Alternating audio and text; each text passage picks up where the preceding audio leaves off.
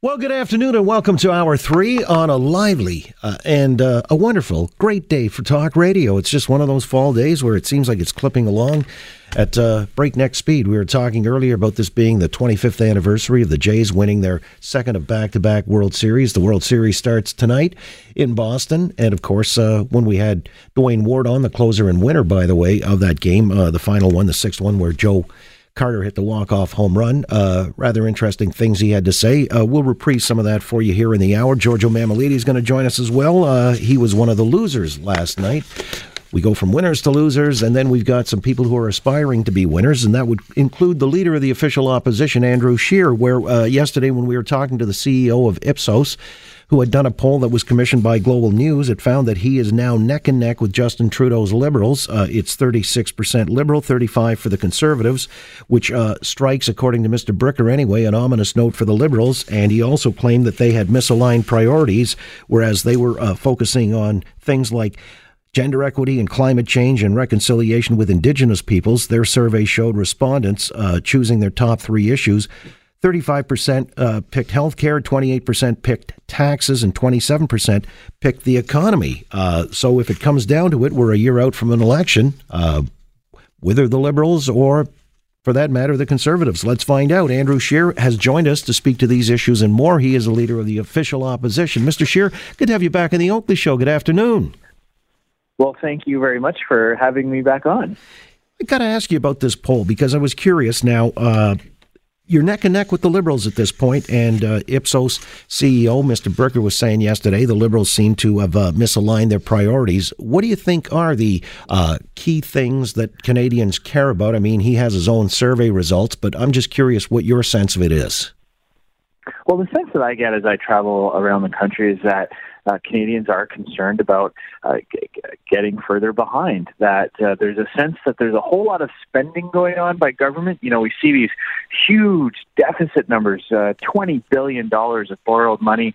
They see big announcements where Justin Trudeau's giving big subsidies to big corporations or being feted by international elites. But there's not the sense that people themselves are benefiting from that. In fact, they're seeing costs going up. Housing affordability is a huge issue. The fact that wages aren't keeping up with higher costs. And that's why I believe that we're doing better in the polls now, because the Conservative Party has been focusing on those issues. And when we, for example, today's announcement on the carbon tax, talking about how home heating is going to get more expensive, the cost to fill your tank with gas. This isn't where Canadians are looking for right now. They're looking for a government that's going to help them get ahead and not just get by. All right, so clarify your position on the carbon tax. Justin Trudeau was at Humber College here in Toronto earlier today, talked about rebates where, Canadians who are going to pay more, consumer items and so on and so forth, gasoline, things being trucked to market will obviously rise in price, but about 90% of the costs will come back to, in this case, Ontarians. They would expect a rebate of about $300 on average, a family of four. What is your position on a carbon tax? Well, I believe that a carbon tax it will not work. I'm opposed to it. And let's break down this Liberal announcement today. It's a giant shell game. They are acknowledging that costs will go up on home heating and gas. But what they don't factor in is the costs of the secondary effects of a carbon tax. So, for example, the cost of your groceries that has to get trucked in from all over Ontario, all over North America, that's going to be more expensive. The cost to power your homes, your home, if that energy comes from certain types of sources, that's going to be more expensive. The cost of doing business for small and medium-sized businesses will go up, meaning that we'll see jobs and investment go south of the border. The Liberals have refused to release the true impacts of their carbon tax. They've redacted all the documents. They've blacked it out. They're trying to keep that secret. But then they're asking to trust them. They're asking Canadians to trust them that a measly $12.50 a month per taxpayer is somehow going to cover the cost of all those increased costs. I don't believe Canadians will be fooled, and a Conservative government in 2019 will repeal this carbon tax. You will repeal, all right. On the matter of costs as well, there was a story that's come out just yesterday, I guess, where they have written off $2.6 billion in auto loans to, I guess, Chrysler, $6.3 billion in total, including $344 million on bad student loans. Is that something that you can understand in the context of saving, Chrysler at the time in the meltdown of '09 is justifiable, or is this something that the government should not be forgiving? Yeah, well, I think you're absolutely right to bring that up in the context of when those decisions were made. The government here in Canada, and it was a minority government at the time, was faced with a U.S. government making aggressive moves to protect the big three automakers from the effects of the global recession, the global crash. Those decisions were made in that context that we're facing a drastic reduction in the presence of the auto sector here in Canada. So the benefits of that, the benefits of maintaining that level of activity by those automakers, all those jobs throughout southwestern Ontario, that's not factored in today's announcement. So it does show up as a line item that is significant, and Canadians should rightly have those questions about why the decision was made today. But I think if we take a step back on this and look at the fact that it's not just the auto sector, it's other types of loans, it's other types of corporate giveaways and write-offs to individuals. None of this was factored into the Liberal deficit projection. So, when the Liberals talk about running deficits, when they promise that they'd be balanced this year, and then they come out with a budget that shows $18 billion of deficits, that's before the impacts of the new NAFTA deal. It's before they have to bail out the dairy sector for the concessions they gave under NAFTA. That's before the announcement today of the spending associated with the carbon tax. So more and more Canadians are telling me that they're very concerned with how much money this government's borrowing from future generations of Canadians. Again, Andrew Scheer, leader of the official opposition, with us. I've got to ask you about a couple of wedge issues. The pot legalization, much ballyhooed just a week ago. It seems like it was a while back. You're taking a wait-and-see approach. What is your rationale? Well, what I've said for quite some time, even before the legislation was passed, is that Conservatives will be very realistic about the way this change will be implemented, and the fact that that this is the new reality. So what we're talking about is a wait-and-see approach on where improvements can be made on this regime, where we might look at protecting youth and young people from the effects of marijuana. We talk about the public education campaign, tools for law enforcement, and provincial premiers. So I've said very consistently that making it illegal again is not something that is realistic. We would instead be focusing on where we can fill in the gaps of where this Liberal government rushed this through. All right, I've got to let you go, but last question, just yes or no, Ontario is going to strip returning terrorists of provincial privileges. Doug Ford's announced that emphatically. He's going to table a bill next week. You support him in that regard?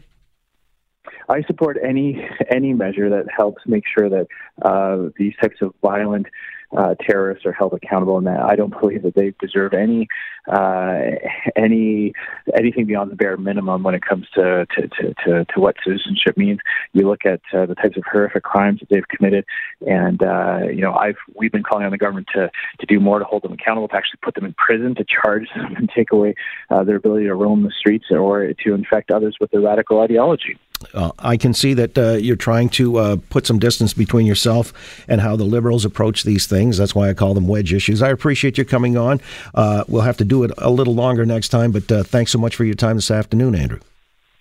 Thank you very much. Really appreciate it. All right. Andrew Scheer, again, leader of the official opposition. On several of the issues, the other thing, of course, is this Khashoggi.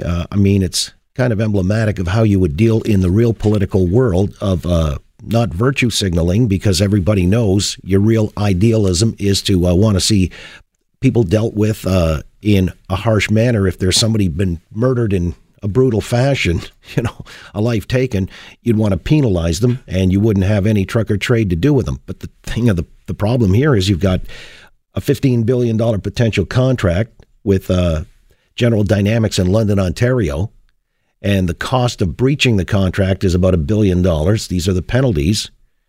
So what do you do? Justin Trudeau is now on the horns of a dilemma. I'll ask you, because is this something where you can see that going forward, a lot of people mocked Donald Trump when he was asked this about, maybe a week ago now, and he said, we've got $110 billion in contracts, and this is big business where a lot of people's lives would be impacted, jobs are on the table, and blah, blah, blah. Now, the trade-off in a perfectly moral world is you don't trade these things off for, filthy lucre or mammon.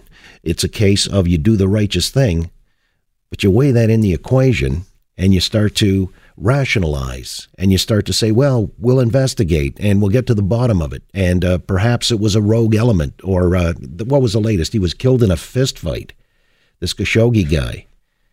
Or is it worth actually standing on this vaunted principle of right from wrong, and you basically forego all of the attendant benefits, contracts, jobs, a relationship? What would you do? What is the price that you're willing to pay in terms of protecting, the integrity of the rule of law? That's effectively what's on the table here. All right. That was more than we had time for with Mr. Scheer, but I'm going to give you the opportunity to answer it. And then, of course, integrity writ large. We've got Giorgio Mammoliti stopping by to explain how he lost in last night's election. He was one of those who drew the short straw to Anthony Perruzza. I guess it was acrimonious in the end, and Giorgio also intimating that he was maybe the victim of a third party that came in, kind of almost an interloper in his ward, who siphoned off about 4,000 votes that he could have used. He's assuming, of course, they all would have went to him. But still, we'll get Mr. Mammoliti at the bottom of the hour. On this question, though, what do you do on this Khashoggi murder that sort of transfixed the world? You've got the UK and France saying they're going to curtail their deals with Saudi Arabia. I'm guessing that's only a temporary thing till it all goes away and, something else happens, and it'll be back to business as usual, at least through the back channels. How do you think Canada ought to approach this? Do we cancel that contract for the LAVs, the light armored vehicles that we're selling to them? Some people are just, absolutely rankled that we're selling them to begin with, because then they use them in this bitter war against the folks in Yemen, and do we care about that? Halfway around the world. I guess the argument is, from a distance, we still have blood on our hands, but nonetheless, jobs and all kinds of economic benefit. What do you do? That's the world that Justin Trudeau is now having to confront, and he's hemming and hawing more so than usual.